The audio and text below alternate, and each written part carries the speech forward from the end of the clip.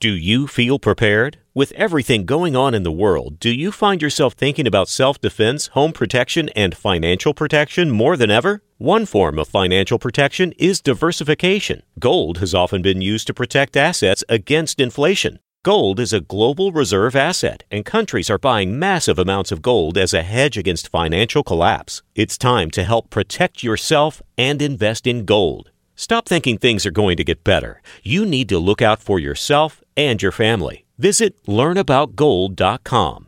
Learnaboutgold.com is a simple, free educational website. Learnaboutgold.com can help you learn about gold. Our website has extensive educational resources that can help guide you along the path of precious metals investing. It's time to inform yourself about why owning gold is more important today than ever. Learnaboutgold.com. That's learnaboutgold.com. 3 words. Learnaboutgold.com.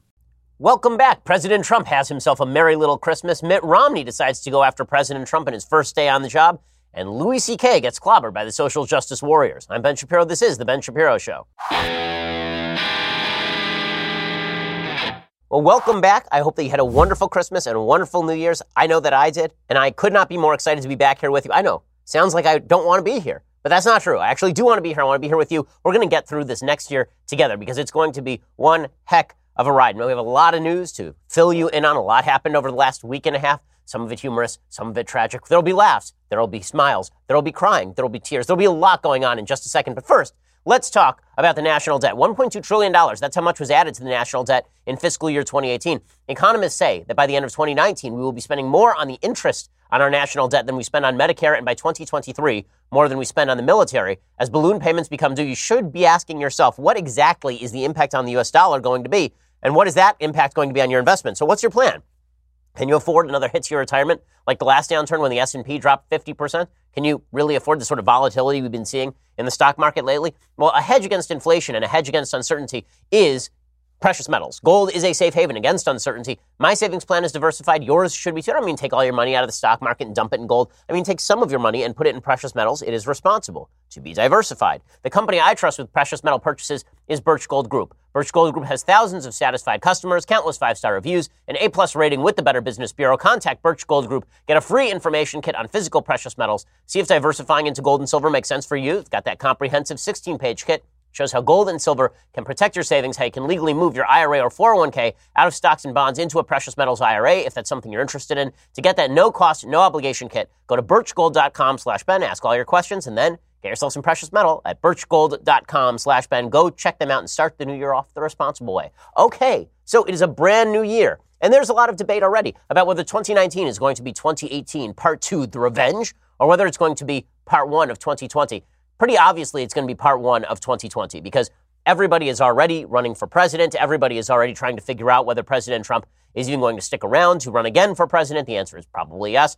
But President Trump had himself a merry little Christmas. He spent the Christmas of his life in the White House by himself, basically waiting out the government shutdown and tweeting furiously from the Oval Office. So he had himself a lot of fun. He was there for Christmas. He was there for New Year's. And that led him to send out a bunch of tweets, a bunch of videos talking about what he's done so far.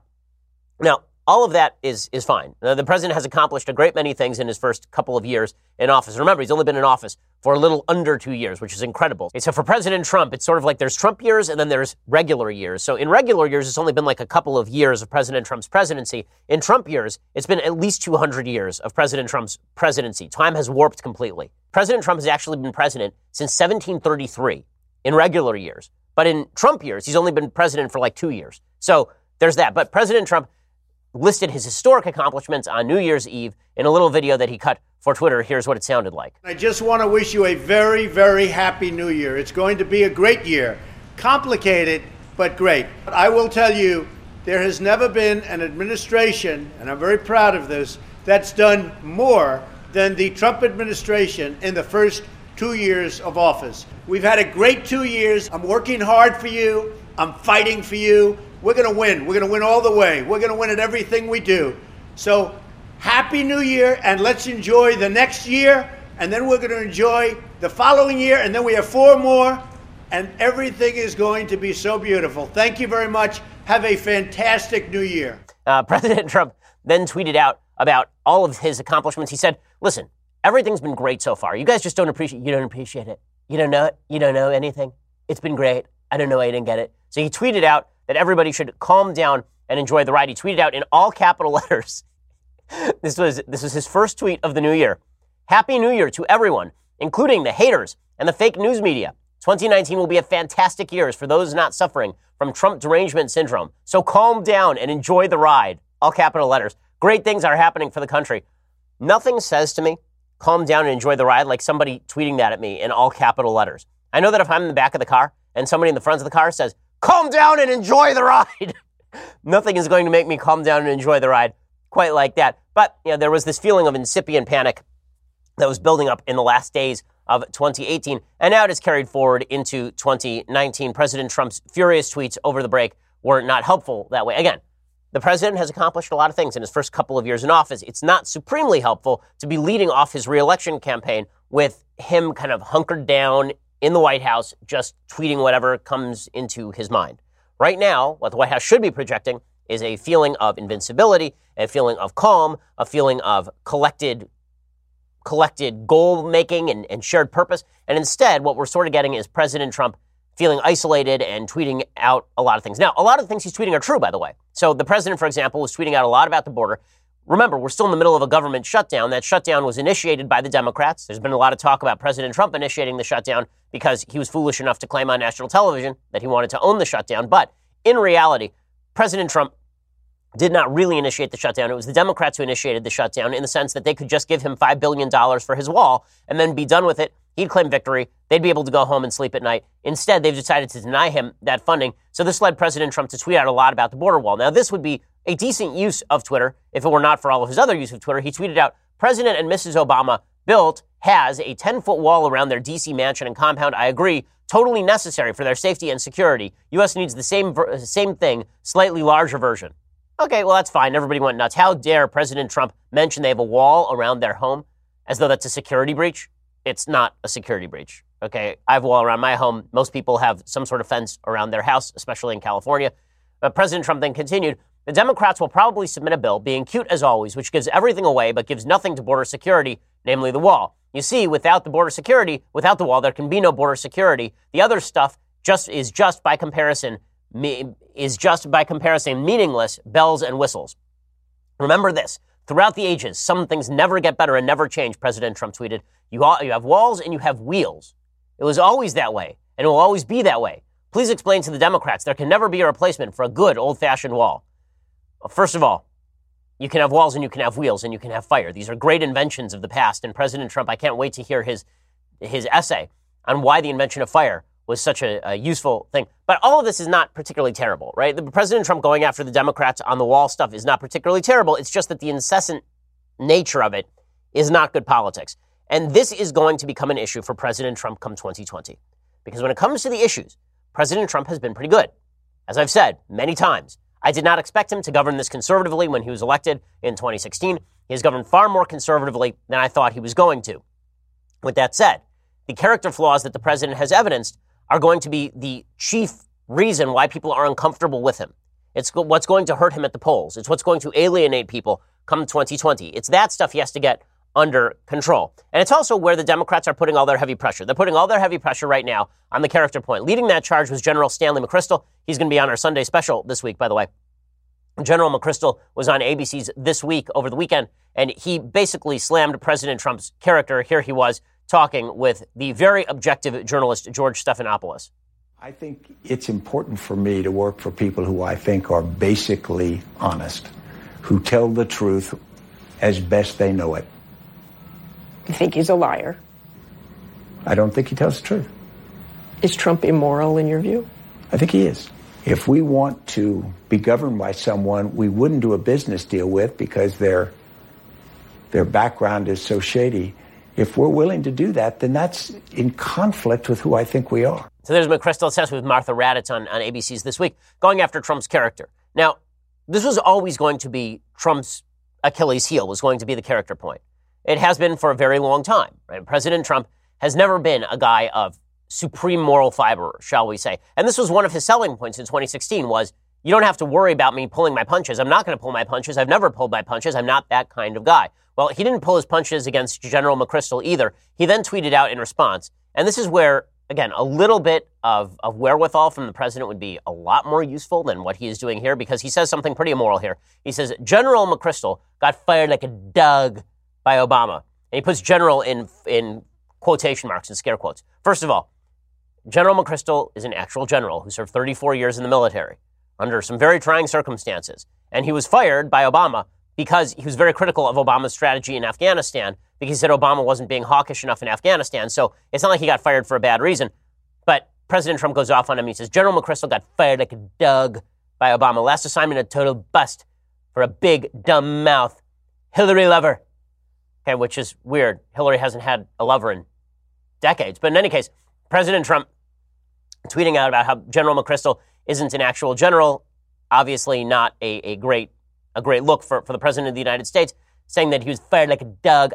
Again, as I've said before on the show, President Trump loves saying that people were fired like a dog.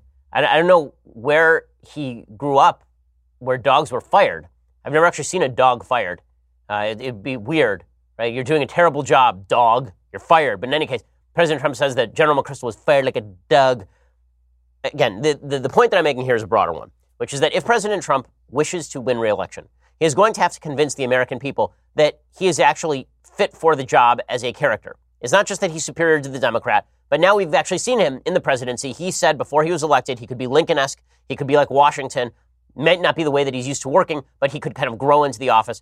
And every day he proves on a character level that he's not actually doing that. Now, does that mean that President Trump can't win re-election? No, of course not. Democrats could win somebody radical. They could run somebody crazy. The economy could continue to be good. Circumstances could continue to benefit President Trump. Lots of things could happen. Would it be easier for President Trump if he could somehow change his character? Yes. Is that going to happen? No, it's not going to happen. And that raises a question for Republicans. And that question was really raised by Mitt Romney over the weekend. So Romney is the new incoming senator from Utah. And let's face a fact about Mitt Romney. It was Mitt Romney's defeat in 2012 that I think broke the country.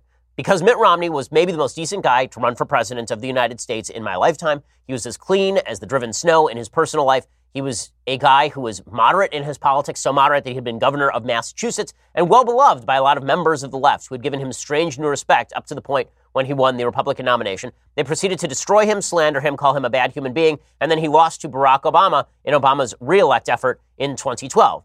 And that led Republicans to believe, listen, if they're going to drag somebody like Mitt Romney through the mud, if Romney's good character and $5 would have bought him a cup of coffee in the 2012 election, then why do we need a guy of character in 2016 at all? Let's just get the nastiest guy who can throw the most punches, and let's nominate that guy. Well, now Mitt Romney is back, and he is criticizing President Trump on a character level. And I'll explain why what he's doing here is tactically inept. Why it's tactically inept. Why you can criticize President Trump's character when President Trump says things that are character-free, like putting scare quotes around general when dealing with Stanley McChrystal. Why you can say that when President Trump does stuff that is bad, it's bad, but that's not the same thing as what Mitt Romney did today in the pages of the Washington Post. I'll explain in just 1 second. First, let's talk a little bit about how you are going to send all your packages in the upcoming year. So, the post office is a great place. The post office has a lot of great services. You can mail all your stuff, obviously, for a cheap fare, and also they're relatively efficient and all that, but you know what's even more efficient? Sitting at your desk and not having to go down to the post office. Stamps.com makes that possible. That's why I use Stamps.com. It's why the Daily Wire uses Stamps.com. Stamps.com brings all the amazing services of the U.S. Postal Service directly to your computer. It's the faster, more convenient way to get postage. You can simply use your computer and print official U.S. postage for any letter, any package, any class of mail, anywhere you want to send. The mail carrier picks it up. No more lugging mail to the post office. No more hassles. Stamps.com not only saves you time, it saves you money as well. With Stamps.com, you get discounted postage rates that you can't get at the post office. Not to mention, it's a fraction of the cost of those expensive postage meters. Go check out Stamps.com right now. Again, it's going to save you a lot of time, which means saving you a lot of money. It does for us here at the Daily Wire. Right now, you can enjoy that Stamps.com service with a special offer. It includes a 4-week trial plus postage and a digital scale. Start off the new year right. Go to Stamps.com. Click on the microphone at the top of the homepage. Type in promo code Shapiro. That is Stamps.com. Enter a promo code Shapiro. Stamps.com. Promo code Shapiro. Go check it out right now. Stamps.com. Promo code Shapiro. Okay, so Mitt Romney, his first day in office. So what does he decide to do? Write an entire op-ed about how unpalatable President Trump is. Now, there are those of us in the commentariat community whose job it is to actually comment when the president does good stuff and when the president does bad stuff. I've been using the so-called good Trump, bad Trump model since 2016, when President Trump was then just candidate Trump. But Mitt Romney has been highly critical of Trump throughout. He was very critical of him in 2016. He gave a long speech about how he thought Trump was unfit to be president of the United States. And then Trump thought about him for Secretary of State, picked Rex Tillerson instead, sort of humiliated him publicly. And then Romney ran for Senate in Utah and took President Trump's endorsement. And now Romney is turning back around on Trump and smacking him directly in the grill. He has a piece today in the Washington Post titled, "The President Shapes Public Character of the Nation. Trump's Character Falls Short." Now, here's the problem with what Mitt Romney is doing here. I may agree with a lot of his points with regard to the president's character, but what he is doing is trying essentially to force Republicans, trying to force conservatives into now having to choose between quote-unquote conservatism and Trumpism. It's a false choice. It's a false choice. He's trying to force people to have to choose between President Trump and conservatism. And that may have been more of a choice in 2016 before Trump was president, but Trump is president now. And Trump's given us a lot of very conservative policies. Here's what Mitt Romney writes today. And it does beg a particular question, which is whether Mitt Romney is going to try to primary President Trump come 2020. So Romney writes, "The Trump presidency made a deep descent in December. The departures of Defense Secretary Jim Mattis and White House Chief of Staff John Kelly, the appointment of senior persons of lesser experience, the abandonment of allies who fight beside us, and the president's thoughtless claim that America has long been a sucker in world affairs all defined his presidency down. It is well known that Donald Trump was not my choice for the Republican presidential nomination. After he became the nominee, I hoped his campaign would refrain from resentment and name-calling. It did not. When he won the election, I hoped he would rise to the occasion. His early appointments were encouraging, but on balance, his conduct over the past 2 years, particularly his actions last month, is evidence that the president has not risen to the mantle of the office." And those are pretty strong words, that the president hasn't risen to the mantle of the office, meaning basically he is still unfit for the presidency. He says it's not that all of the president's policies have been misguided. He was right to align U.S. corporate taxes with those of global competitors, to strip out excessive regulations, to crack down on China's unfair trade practices, to reform criminal justice, to appoint conservative judges. These are policies mainstream Republicans have promoted for years. But policies and appointments are only part of a presidency. Well, I'll continue by explaining more about Mitt Romney's perspective here in just a second and why he's doing it in the pages of the Washington Post and what this means for the sort of choice that is going to be set up falsely by Romney and by the press in 2020 for Republicans. I'll explain that in just a second.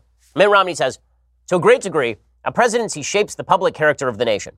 A president should unite us and inspire us to follow our better angels. A president should demonstrate the essential qualities of honesty and integrity and elevate the national discourse with comedy and mutual respect. As a nation, we have been blessed with presidents who have called on the greatness of the American spirit. With the nation so divided, resentful, and angry, presidential leadership in qualities of character is indispensable, and it is in this province where the incumbent's shortfall has been most glaring." Then he talks about how in 2016, 84% of people in Germany, Britain, France, Canada, and Sweden believed the American president would do the right thing in world affairs. 1 year later, that number had fallen to 16%. I don't know why he's citing that poll. Obama was terrible for foreign affairs, and who cares what the Germans have to say about American foreign policy? But Romney continues. He talks about America abdicating leadership, and then he talks about repairing our fiscal foundation. Basically, this piece reads like Mitt Romney is interested in running for president again in 2020. That's what it reads like. He concludes his piece by saying, "I remain optimistic about our future. In an innovation age, Americans excel. More importantly, noble instincts live in the hearts of Americans. The people of this great land will eschew the politics of anger and fear if they are summoned to the responsibility by leaders in homes, in churches, in schools, in businesses, in government, who raise our sights and respect the dignity of every child of God, the ideal that is the essence of America." So first of all, I want to argue with Romney's general perception of the presidency. I don't think that the president really raises the level of the American people as a general rule. I think the American people may raise the level of the president, but the president is a guy hired to do a particular job. If you get your moral guidance from the president of the United States, I would suggest that you're looking to the wrong places. If you get your moral guidance from your teachers, from your parents, from your family, from your pastor, from your priest or rabbi, that seems to make a lot more sense to me than getting your moral guidance from Barack Obama, Donald J. Trump, George W. Bush, or anybody else in what is a public governmental office. But in any case, what Romney's doing here is really counterproductive. Now, again, this is coming from someone who's been quite critical of President Trump's character, but not in the pages of the Washington Post since President Trump became president. And the reason for that is because what Romney is actually doing now is he's setting up the possibility of a primary run against Trump. Now, there's been a lot of talk about this from a certain segment of the Republican Party, and it's a big mistake. The reason that it's a big mistake is because basically what you are now suggesting, what the media will suggest, is that a primary race between, say, Mitt Romney and Donald Trump is a race between true decency and conservatism versus the evil, evil Trump guy. And then when Trump wins the primaries, it'll be, well, look at those deplorable Republicans. They voted for Trump over Mitt Romney. Look at those terrible, terrible Republicans, those evil, terrible people who voted for the incumbent president when they were given a choice of a more decent, kinder, gentler alternative. When that isn't the actual calculus. Okay, because whoever runs against Trump in a primary is going to have to basically make three cases. They're going to have to declare that they are a person of better character than Trump, which in all plausibility will be true probably. They'll have to say they're a better representative of conservatism than Trump in 2020, which probably will not be true in terms of policy. And then they'll have to say that they're more likely to win in 2020 than Trump, which is likely to be false. And that's going to be the calculus that actual Republican voters do. When they look at 2020, they're not just going to say in a vacuum, who would I prefer, Mitt Romney or Donald Trump? They're going to look and say, Mitt Romney lost in 2012 and Trump won in 2016. So I'm more likely to vote for the guy who I think is going to win, Trump. They're going to look at Mitt Romney in 2012 versus Trump in 2020 and say, Trump has a record of appointing now, probably by that point, 100 federal judges. Trump has a record of cutting regulations. Trump has a record of rebuilding alliances in the Middle East. President Trump has a record of criminal justice reform and movement of the U.S. Embassy in Israel to Jerusalem and the rebuilding of the American military and, God willing, a decent economy. And they're going to look at all those factors and they're going to say, I'll pick Trump over Romney. But what Romney will have set up, and have done so in the pages of the Washington Post, is this false narrative that choosing Trump over a Romney or a John Kasich or somebody else in the Republican Party is just Republicans doubling down on Trump's lack of character, which is really not what's going on here. And most people accepted in the middle of 2015, 2016, what Trump was as a human being. Most people certainly since then know what he is as a human being. I don't think there are a lot of Republicans sitting around thinking that this guy is somebody you'd recommend to be your pastor, somebody that you'd recommend to babysit your kids when you go out for dinner at night. But they look at his record, they look at the fact that he beat Hillary Clinton, and they'd be likely to vote for him in a primary. But what Romney is doing here is he is setting up a narrative that the left will use to club Republicans into submission, which is that if you vote for Trump in 2020, then this is because you're a bad person. It reinforces the deplorables theme that Democrats used to their great advantage in 2016 and hope to use particularly to advantage with younger people in upcoming elections.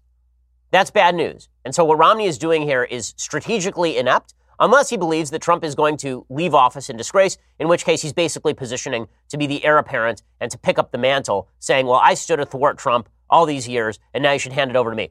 By the way, the chances of that happening are zero. Republicans are not handing over the party to the guy who lost to Barack Obama in his re-elect effort in 2012. It's not going to happen. The general feeling among Republicans about Romney is that Romney's a perfectly serviceable, nice fellow who lost to Barack Obama and is really milquetoast, and is spending more time ripping Trump these days than he is going after Democrats. That's the general perception among Republicans. Now, that's not to say that there aren't problems with the Republican view of Trump in certain quarters. I think there are problems. For example, today, Jerry Falwell did an interview in the Washington Post that is not great. I'll explain that in just 1 second. But first, let's talk about a present that you should get for somebody this new year, and for yourself, honestly. And is the gift of an awesome timepiece. I'm talking about a watch that is classic and minimalist looking. I'm talking about a watch that I wear pretty much every day. The Movement watch. Okay, MVMT watches are just fantastic. They are not designed to tell you how many calories you've lost or how many steps you've taken. Instead, they are designed to tell you the time and to do so in a classy looking way. It looks like a really expensive watch, and instead, it is a relatively inexpensive watch. This kind of watch is going to cost you $400 or $500 at the department store. Well, if you get it from mvmt.com/Shapiro right now, you can get it for like $100. And these watches are just great. Okay, I'm all about supporting ground-up entrepreneurs who work hard for what they want, which is why I love Movement. They're a true success story, and it makes wearing their products a lot more meaningful. Again, these watches are all about looking good. They start at like $95. You're looking at $400 to $500 for the same quality at a department store. Clean design, minimal, really quality products. Movement has sold almost 2 million watches in over 160 countries. Get 15% off today with free shipping and free returns by going to mvmt.com/Shapiro. I love my Movement watch. I've got 2 of them. My wife has a Movement watch. My mom has a Movement watch. My dad has a Movement watch. There's a reason I get Movement watches for everybody, not just because they're a sponsor, but also because they're great. mvmt.com/Shapiro. Go check them out. They're always adding new styles. mvmt.com/Shapiro. Go join the movement. mvmt.com/Shapiro. Go check it out right now. Speaking of the attempt to paint Republicans as bad characters, Jerry Falwell Jr.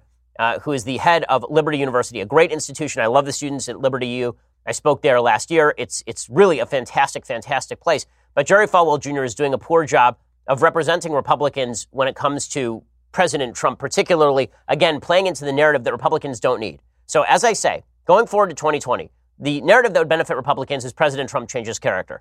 Barring that, the narrative that Republicans are going to want to push is, you may not like President Trump's character. I may think that he's a bad character myself, but is he getting the job done? So far, the answer is yes. And so I'm not going to turn over the government to radical leftists simply to show my disdain for President Trump's character, which I have done every day since President Trump basically announced whenever he has done something wrong.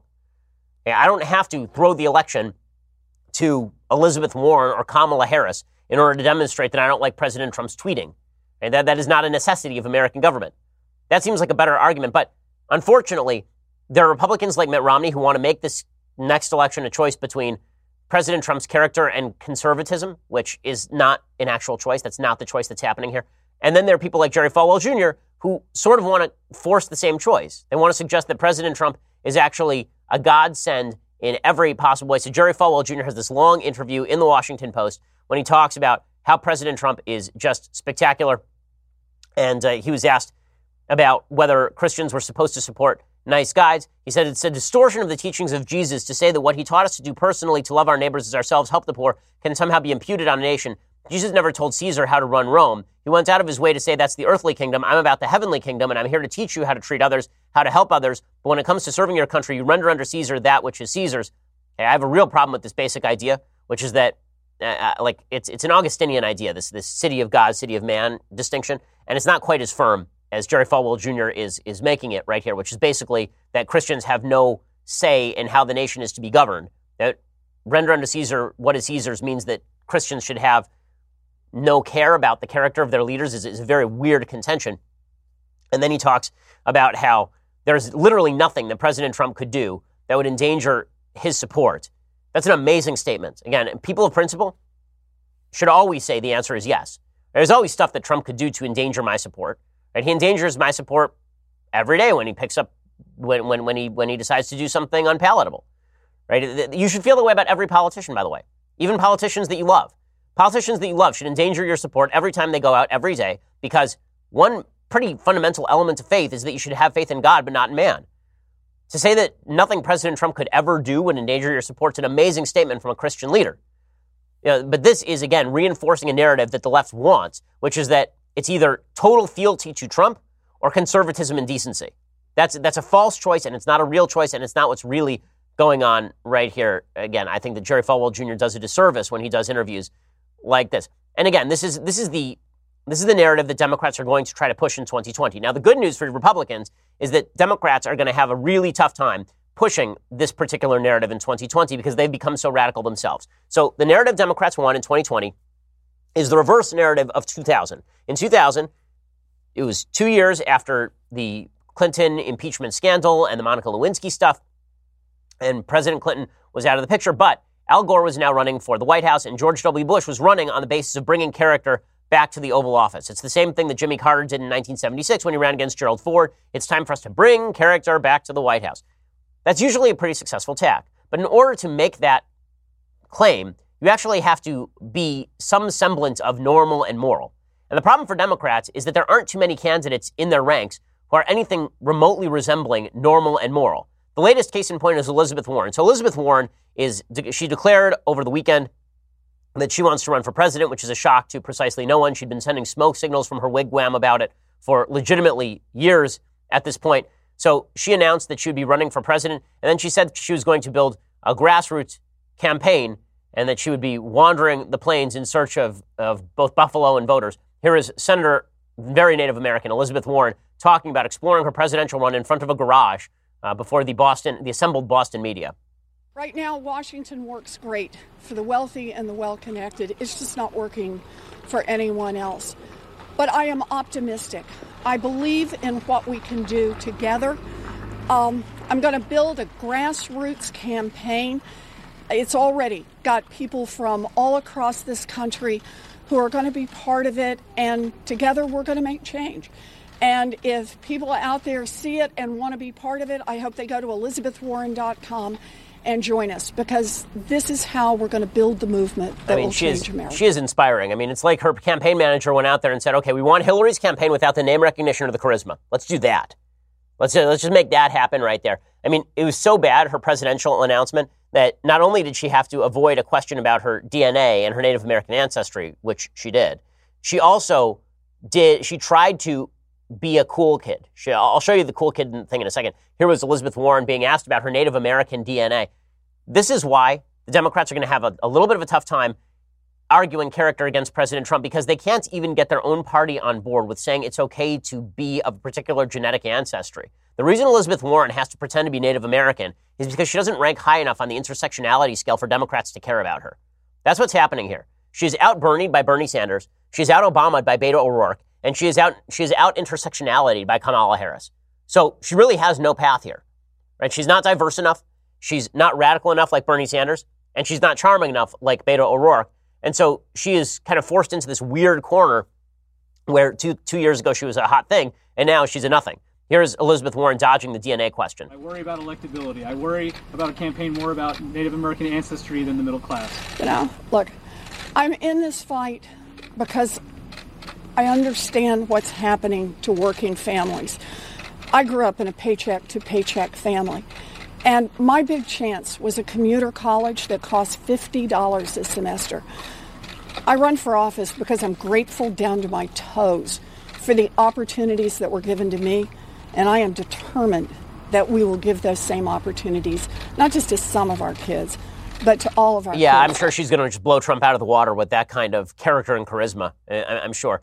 My favorite part of her campaign is that she opened up by then doing an Alexandra Ocasio-Cortez style Instagram. So AOC, we will call her AOC because that's the thing now, right? They've got Notorious RBG, we've got AOC, we've got all of these initialed political leaders. But AOC does these political Instagrams where she cooks like Instant Pot recipes while taking questions from her mailbag.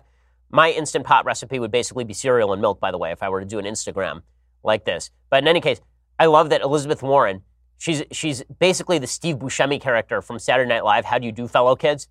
Right? She's walking into the Instagram, and she is now doing Instant Pot recipes while in her kitchen while drinking beer.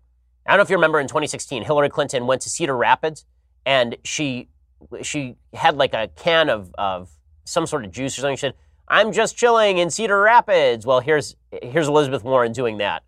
I'm going to get me a beer. My husband Bruce is now in here. You want a beer? No, I'll pass on the beer for now. You sure? Okay. Okay, say hello to folks. Yes. So this is my sweetie. Hello. And I'm crazy for her. I love you. I love you too. Thank you for being here. Pleasure. I'm glad you're here. Yeah, enjoy your beer. Who else have we got? Kenny? Is that right? Kenny and the boys?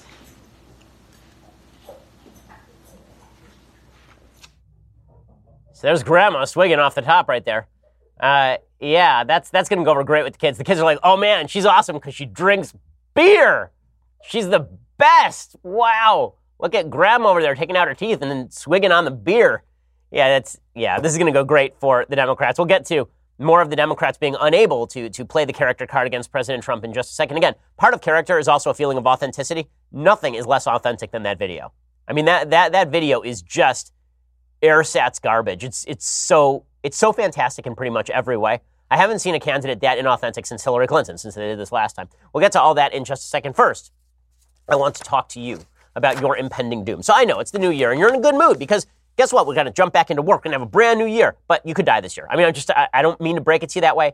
You could plot. I mean, you could just be driving around tomorrow and boom, your year was 2 days old, right? That could have been a thing that happened to you. But in order for you to make sure that your family is not left bereft, if that should happen to you, you really should have some life insurance. Getting life insurance is one of the more intimidating parts of becoming a full-fledged adult, but if you are into adulting, you may want to get life insurance, and you should get life insurance because Policy Genius is around. Policy Genius have created a website that make it easy for you to compare quotes, get advice, get covered without extra fees or commission sales agents. Policy Genius is the easy way to get life insurance in minutes. You can compare quotes from top insurers to find the coverage you need at a price you can afford. From there, you can apply online. The advisors at Policy Genius will handle all the red tape. They'll even negotiate your rate with the insurance company. It's all part of their best price guarantee. And Policy Genius doesn't just make life insurance easy. Whether you're shopping for disability insurance to protect your income, homeowners insurance, or auto insurance, they can help you get covered fast. Like, listen, I'm sick today, And I could plot later today, but I have life insurance because I was responsible. You should also be responsible. You should go get life insurance right now at Policy Genius. In minutes, you can compare quotes and apply. I've checked out Policy Genius. It really is easy and user-friendly. You can do the whole thing on your phone right now. Policy Genius, it's the easy way to compare and buy life insurance. Go check it out right now, policygenius.com, and go check out their life insurance possibilities in minutes. Well, we have a lot more coming up on today's show because we have such a backlog of things to talk about. We have to get to all of them. But first, you have to go over to dailywire.com and subscribe. So for $9.99 a month, you can get the rest of this show live. You get the rest of the Michael Knowles show live. I don't know I'd want that, but sure, you can have it if you want it. I mean, if you also want syphilis, we can give that to you probably. We can find someone here to... maybe not. Maybe we can't give that to you. But we can give you Michael Knowles' show. We can also give you Andrew Klavan's show live. Also, coming up in 2019, beginning next week, the Ben Shapiro radio show will be extending to 3 hours, which means that we are adding 2 full hours with all the great content you have come to enjoy. Unless you listen live on the radio, only Daily Wire subscribers will be able to get the full 3-hour show on demand. We're also going to be taking some questions during some of the breaks and stuff, so make sure to become a Daily Wire subscriber today.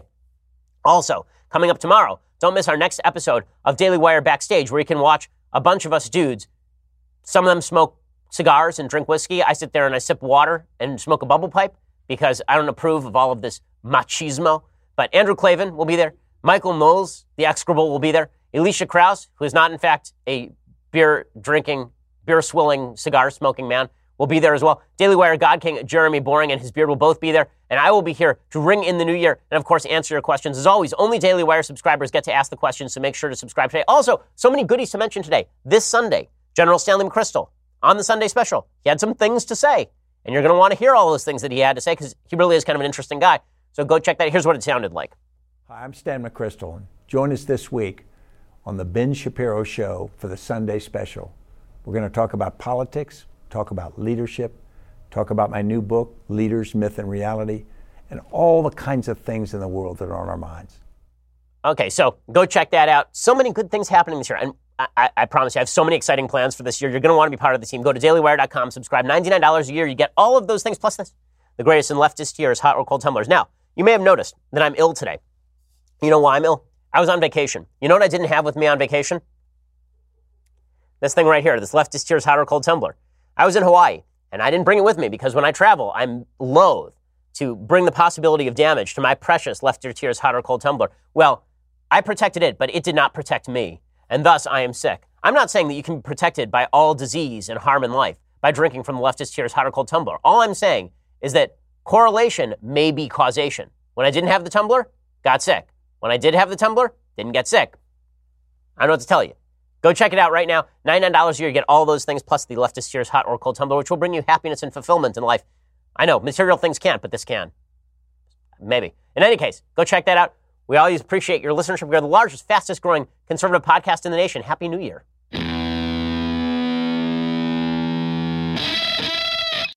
By the way, if Elizabeth Warren had actually had a drink of beer from the leftist tears hot or cold tumbler, it would have made her video a lot cooler. So Elizabeth Warren going to have a tough time running against President Trump. And meanwhile, the Democrats are busy clubbing each other with bricks over the 2020 nomination. Every Democrat on planet Earth wants to run. Governor Jay Inslee of Washington State. Who? Yeah, I know. He wants to run. Eric Swalwell. Who? Yeah, he wants to run. Eric Garcetti, the horrible, horrible mayor of Los Angeles, wants to run. Like, name a Democrat, and that person probably wants to run for president. The top 3 candidates right now on the Democratic side are pretty obviously Joe Biden, Bernie Sanders, and Beto O'Rourke. I think that O'Rourke wins the nomination if I had to predict it right now. He's the one with the momentum. He's the only one of these guys who's charming. He's got the press behind him. I mentioned before the break that I think that Beto O'Rourke is the only candidate who has the possibility of sort of unifying the various parts of the Democratic Party. But the problem for the Democrats is that while they are running on character issues against President Trump, politics sometimes betrays character. And when the Democrats go so radical on politics that they seem wildly out of kilter and off base, when they seem like they are not in touch with the American people, people take that as a character critique too. And so it doesn't help them when their top politicians are saying things about climate change like this. So Bernie Sanders, the socialist loon bag from Vermont, he tweeted out the other day, "We must look at climate change as it was a devastating military attack against the United States and the entire planet. We must respond accordingly." Well, I mean, if Bernie Sanders has, well, I guess that means that we would surrender. Right? If there were a devastating military attack against the United States, I guess Bernie Sanders' take would be that we should surrender to global warming. But in any case, if the Democratic pitch is President Trump is immoral, we have to treat it being hotter outside the same way that we would treat a military attack by nuking the power plants, like by shooting the sun. I'm not sure what he's recommending there. That's going to be a bit of a hard pitch. He's not the only one saying this. This is the new Democratic pitch. Their moral case, their political moral case, is that President Trump is not just a man of little character, which, again, I think is a case that can be made. The case that they are going to try and make is that President Trump is immoral in his politics. And the way they've been making that case has been really awkward because they've been making the case that he's immoral because he wants a wall, which is patently not immoral. In fact, it's a good idea to have some sort of border barrier to prevent people from illegally immigrating into the United States. And now they're trying to make the case that President Trump is almost a Hitlerian character because he doesn't care enough about climate change, an issue about which most Americans don't care. Jerry Brown, our senile governor of California, who's been governor since approximately 1833, legitimately, he's now 1,211 years old. It's really amazing. So Jerry Brown is doddering around here in my home state, and he says that climate change is as devastating as the Nazis to humanity, which comes as a shock to my people. No, not so much. It's been hot outside, but it was a lot hotter in certain situations for Jews in the past. Here's Jerry Brown from California making the case that climate change is just like Hitler and the Nazis. I would point to the fact that it took Roosevelt many, many years to get America willing to go into World War II and fight the Nazis. Well, we have an enemy, though different, but perhaps very much devastating in a similar way, and we got to fight climate change, and the president's got to lead on that. Okay, so it's just like Roosevelt mobilizing America for World War II is just like the president mobilizing America to fight global warming. If this is the moral case the Democrats are going to make, they're going to have a tough time. So here's the thing. In the late 90s, Americans basically came to the conclusion that you could divorce character and politics, that President Clinton's character and his politics were completely separable, that you could get good policy out of a guy who's a bad person. And most Americans basically learned to agree with that because then we got a good character in the president, George W. Bush, who most Democrats decided was evil on policy. So you had what Democrats decided a bad character with good politics, Bill Clinton, and then a good character with bad politics, George W. Bush, and then in the view of Democrats, a good character with good politics in Barack Obama, and then a bad character with bad politics in President Trump, right? That's the view of Democrats on the various presidents that we've had over the past 20 years. What that means is that character and politics are separable. Well, if character and politics are separable, then Donald Trump can be a bad character and also be a pretty good president.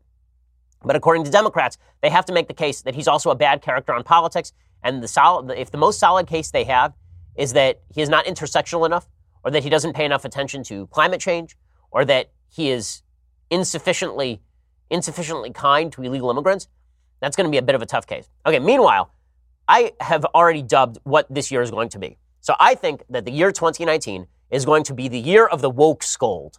Okay, not Wokesgold, Wokescold. So we now live in an era in which the left insists, and this is where the radicalism of the left really comes to the fore in cultural and political terms, that we rewrite biology, language, religion, politics, art. All of these things must be rewritten so that we all stay woke. And if you refuse to abide by these new moral strictures of the left, then this makes you immoral. This is why so many people have reacted to President Trump's character failings and said, okay, whatever, at least he's not trying to tell me what to say or what to do. You guys are trying to tell me what to say and what to do. You're the new Puritans, except the Puritans actually were trying to promulgate some decent social policy once in a while. The latest indicator that the left has gone too far in the woke scolding has been Louis C.K. So Louis C.K., before his downfall, was probably my favorite working comedian. And that is saying that despite the fact that Louis C.K. is a wild leftist who hated Sarah Palin, is vulgar, is vile as a human being, he's really, really funny. If you ever want to watch a great comedy set, go watch Louis C.K. talk about what it is like to raise children who ask too many questions. Okay, it's really, really good. Louis C.K. is a very talented comedian. Well, if you recall, last year, Louis C.K. was outed in the middle of the Me Too scandal, in the Me Too movement, for having basically brought back female comedians to his green room and then having pushed them to watch him perform sexual acts upon himself, right? And he went into self-imposed exile and lost tens of millions of dollars and all of the rest. Well, now he's coming back. Well, the woke scolds don't want him to come back. They say that he has sinned, He can never return to public life. I mean, this is the amazing thing about the new woke scolding SJWs, is that there's no such thing as repentance. There's no such thing as redemption. If you sin against them, then you must be cast out into the nether regions forever, unless you are sufficiently wildly leftist, like Kathy Griffin. Then maybe you get to come back. In any case, Louis C.K., who is indeed a wild leftist, was never supposed to come back. But now he is coming back, and he did a comedy set the other night. And in this comedy set, he made some jokes. Now, Louis C.K.'s brand of comedy has always been transgressive. And we were told by the left for years that transgressive comedy was a social good. Like George Carlin, social good. Richard Pryor, social good. Blue comedy, great. Right? All of these violated barriers, violated taboos were good for society because they awakened us to our own excesses and hypocrisies. Okay, well, Louis C.K. comes back and he does a couple of jokes. And he tells a joke about Auschwitz, and then he tells a joke about Parkland survivors, and then he tells a joke about gender fluidity. Here's a little bit of his set. And the left went nuts on him because apparently Louis C.K.'s brand of humor is no longer acceptable in woke scold world. I loved New York for 20 years. Now I'd rather be in Auschwitz. Honestly, I would. I mean Auschwitz now, not Auschwitz. Not back then, I mean Auschwitz now. And I was kind of excited to be in my 50s and see people in their 20s and be like, they're crazy. These kids are nuts, but they're not. They're they're just boring. You should address me. They're like royalty. They tell you what to call them. You should address me as they, them. Because I identify as gender neutral. Oh, okay. I don't know. They testify in front of Congress, these kids? Like, what the fuck? What are you doing? You're young. You should be crazy. You should be unhinged. Not in a suit saying, I'm here to tell, fuck you. You're not interesting. Because you went to a high school where kids got shot? Why does that mean I have to listen to you? How does that make you interesting? You didn't get shot. You pushed some fat kid in the way. And then, now I gotta listen to you talking? Okay, so everybody's going crazy. How dare he make these jokes? Well, because he's a comedian. That's what he does. Are the jokes taboo and transgressive? Yes, but that's his whole shtick. Go back and watch his comedy routine 3-4 years ago.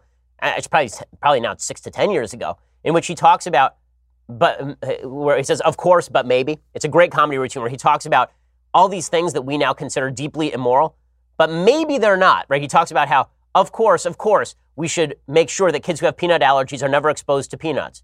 But maybe if we just let them all be exposed to peanuts, then peanut allergies will be a thing of the past in one generation, right?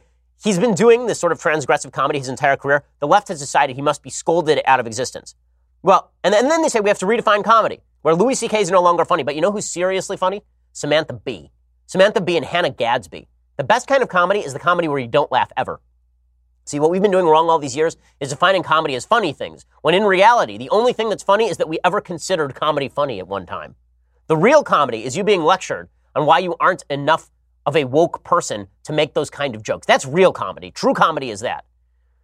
Okay, if this is the way that the left wants to promulgate culture, they are going to lose. Okay, this is the real downfall of the left. They can attack President Trump's character as much as they want. But if I have a choice between listening to the dopes who think that Louis C.K. shouldn't be able to make a taboo joke and Donald Trump tweeting like a moron from the White House, this is not a choice for me.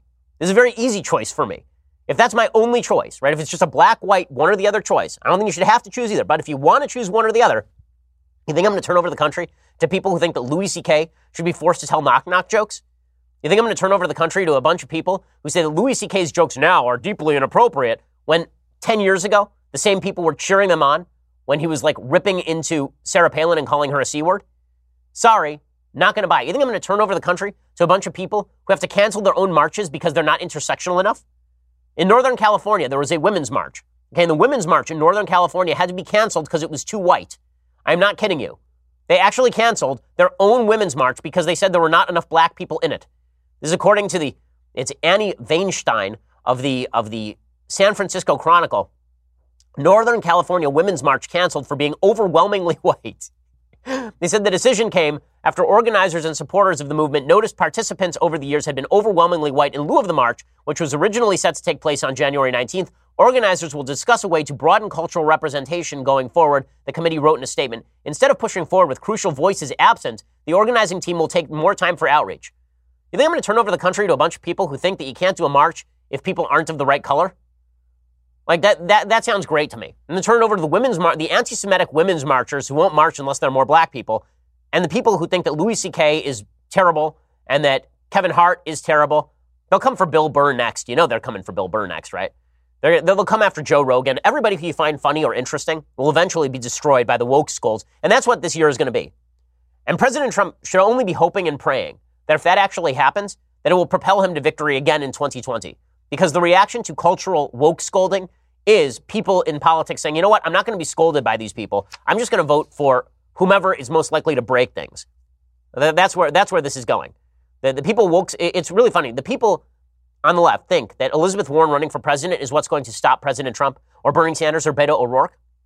What they don't understand is the thing most likely to propel Trump back to the presidency in 2020 is not a race against any of these people. It's going to be all of the morons on Twitter and all the morons on Facebook and all the idiots in the media who think that Louis C.K. has to be scolded into subservience and obedience for telling jokes about Auschwitz or something.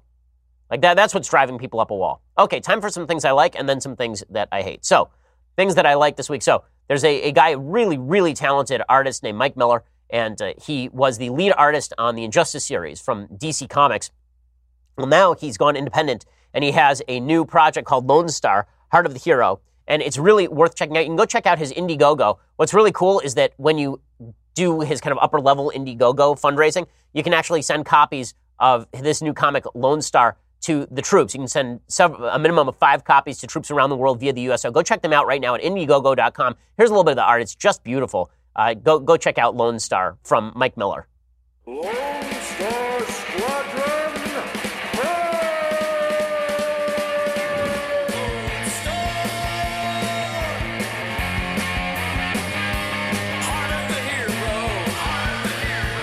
So it's kind of like 80s style.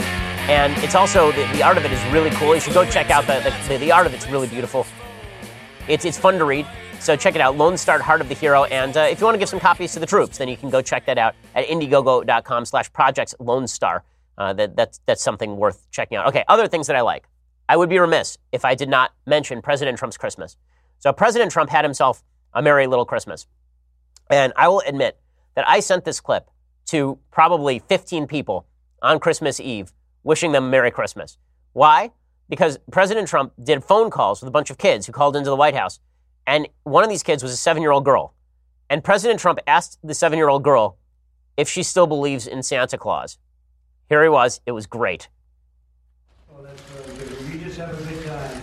Are you still a believer in Santa? Yes. If it's 7, it's marginal, right? Yes. You just enjoy yourself.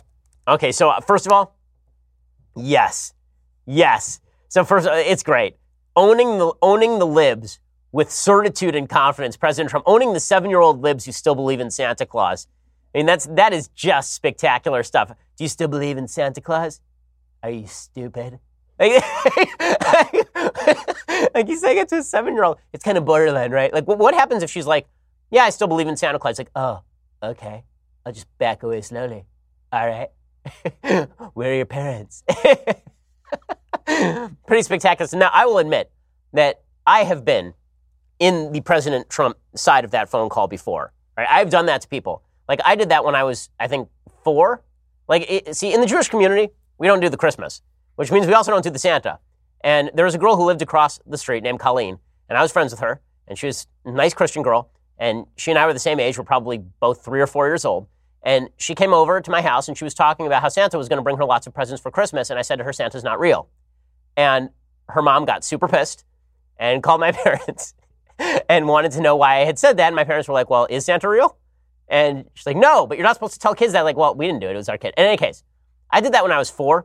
I wasn't 73 when I did that to a 7-year-old. But you got to love it. President Trump, I mean, that is some ownership of the libs right there. That's why we elected him. And no one really expected it, right? Because he had ended the war on Christmas, the president. And the president had fought against those assaulting Christmas. No one expected him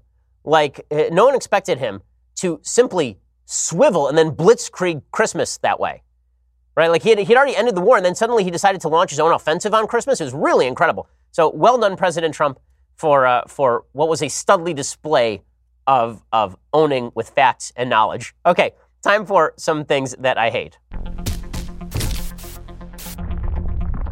So I'll acknowledge I hate New Year's celebrations. I think New Year's celebrations, because I'm a killjoy, and also because they suck. So have you ever been to a New Year's party where you're like, yeah, that was totally worth it?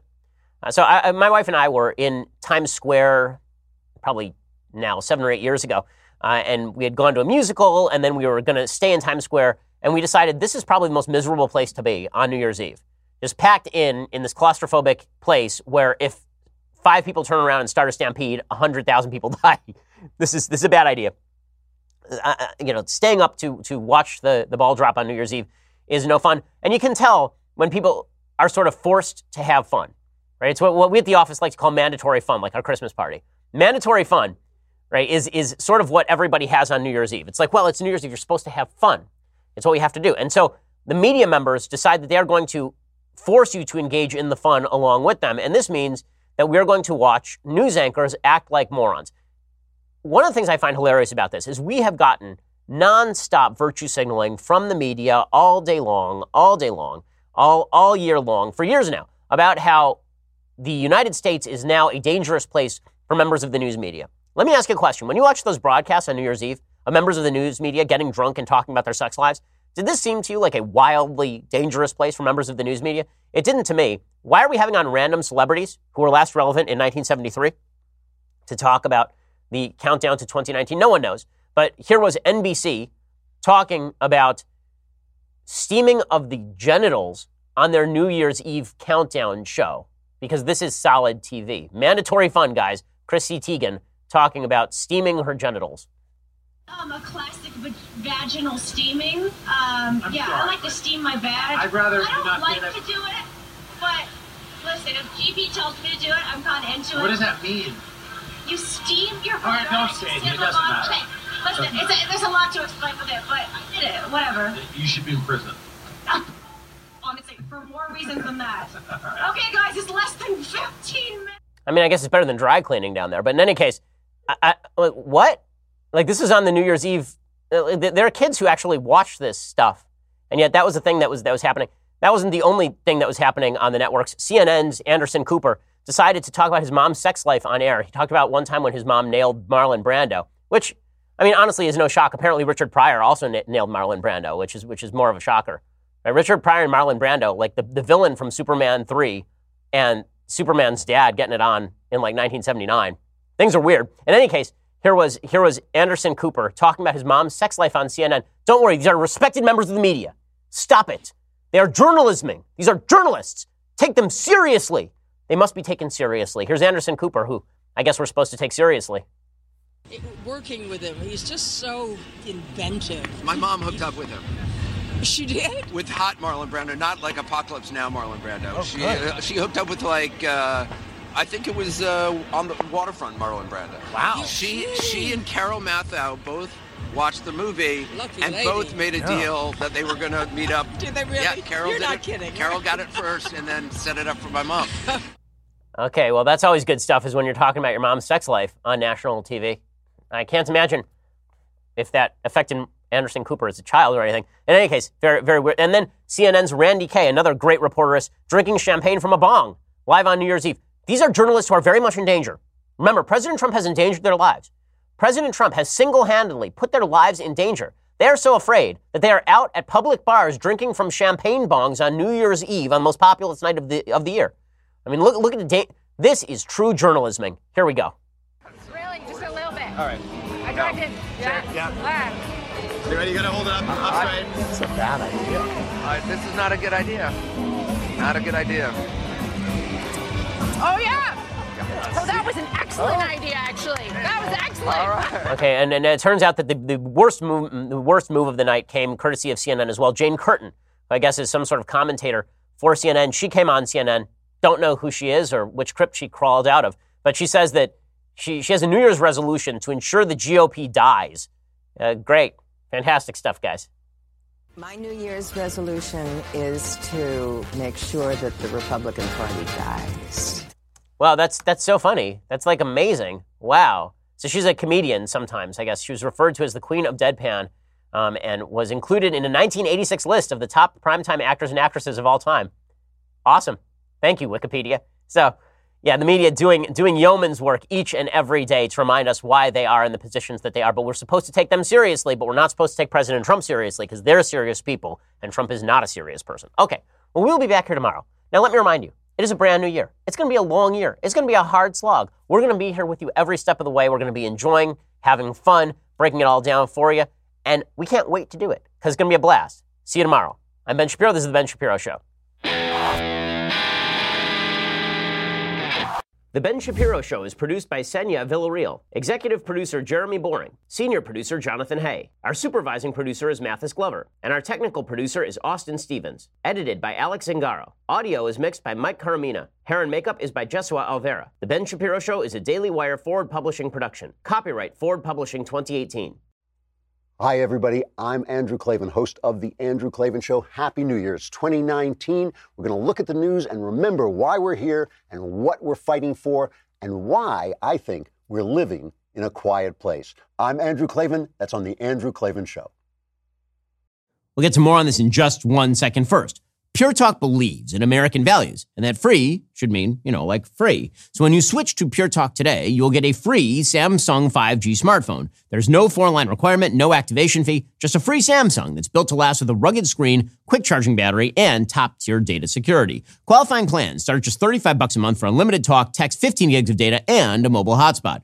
Pure Talk gives you phenomenal coverage on America's most dependable 5G network. It's the same coverage you know and love, but for half the price of the other guys. The average family saves almost $1,000 a year. So, I challenge you to choose a company that actually doesn't hate your guts and shares your values. Let Pure Talk's expert U.S. customer service team help you make the switch today. Go to puretalk.com/Shapiro to claim your eligibility for your free brand new Samsung 5G smartphone and start saving on wireless today. Again, go to puretalk.com/Shapiro to switch to my cell phone company. I've been using them for years. They're fantastic. You'll love them as well. Go to puretalk.com/Shapiro and claim your eligibility on that free brand new Samsung 5G smartphone. Start saving.